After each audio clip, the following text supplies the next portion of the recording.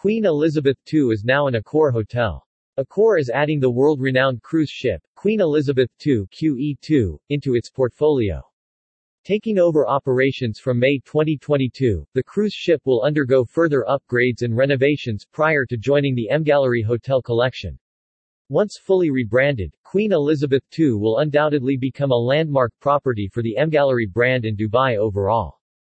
The group is collaborating with the Ports, Customs and Free Zone Corporation (PCFC) Investments LLC, one of the government organizations under the Dubai government officially established in 2001, and includes a number of entities and authorities operating under its umbrella.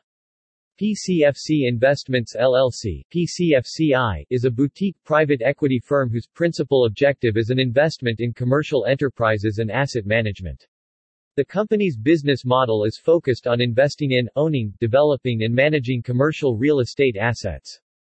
PCFC Investments' strategy is to acquire and expand the company's commercial portfolio whilst aiming for continuous growth and improvement. We are very excited to partner with Accor on this project. We trust the group's expertise will elevate the QE2 to a new era of operations, states Saeed Al-Banai, CEO of PCFC Investment. The Queen Elizabeth as we know her has made history and we are confident that Accor will keep her legacy alive while her strong heritage and notoriety will remain a destination in itself, where guests and visitors alike can enjoy a unique experience. Situated in Dubai's Port Rashid, the QE2's location is in close proximity to Sheikh Zayed Road, providing an easy connection to every main attraction the city has to offer. Dubai International Airport, Dubai Mall, Burj Khalifa, and Lumaire Beach are all located less than 20 minutes away, while the Palm Jumeirah and Mall of the Emirates are located 35 and 29 minutes, respectively.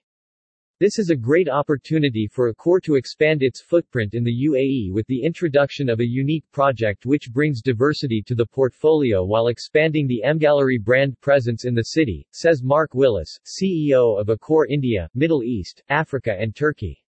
Not only are we in charge of the only floating hotel in Dubai, but we are also contributing the Dubai Urban Master Plan 2049, with the aim to map out the path for sustainable urban development while increasing the city's attractiveness as a global destination. Once the renovation is completed, the new MGallery Queen Elizabeth II will feature 447 hotel rooms, 9 food and beverage outlets, 10 meeting rooms, a 5,620 sqm area for outdoor events, 6 retail outlets, and a swimming pool, and a gym.